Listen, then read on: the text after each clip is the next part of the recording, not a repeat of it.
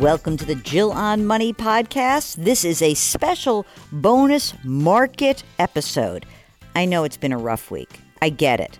And you know, over the long term, this is all going to seem like a blip. But in the moment, it can be scary. So I just wanted to respond to a few emails that are really emblematic of the types of messages that I've been getting all week long. Here's one from Diane who said, I just retired. What should I do? Get out of stocks and go to munis? Oh gosh, Diane, I hope you haven't done anything yet. Obviously, if you have just retired, you hopefully have a balanced portfolio, one that has some stocks, but also some bonds, some cash, maybe even a little real estate.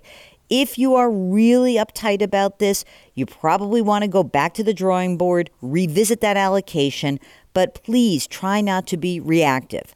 And here's a note from Bernard, who is 80 years old. He and his wife hold 40% in stocks and 60% in bonds. And he says, considering the economic climate, should we reduce our stock fund holdings? Well, again, I don't think you should be reactive. I think a 40-60 portfolio should be fine. If you are losing sleep at night because of the ups and downs, then you probably have too much risk. But honestly, is this really the time to make that assessment? This is something that is incredibly important.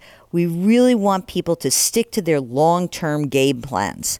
And Ron writes, after that terrible, terrible Wednesday in the market where the Dow lost 800 points, what a tough day.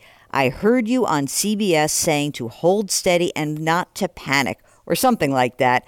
Ron writes that he has entered early retirement and he's not drawing from his IRA yet. He was just about to reallocate his portfolio from 70% stock, 30% bonds to 55-45.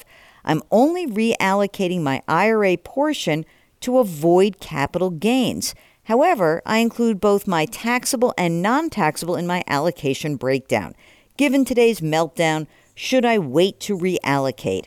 Well, Ron, I can't make that determination for you.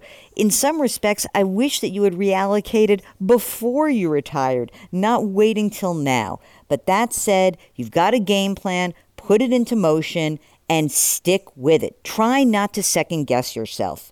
And for everyone else listening, you are a long-term investor, and you probably do have bonds in your portfolio which have done really well over the last few days.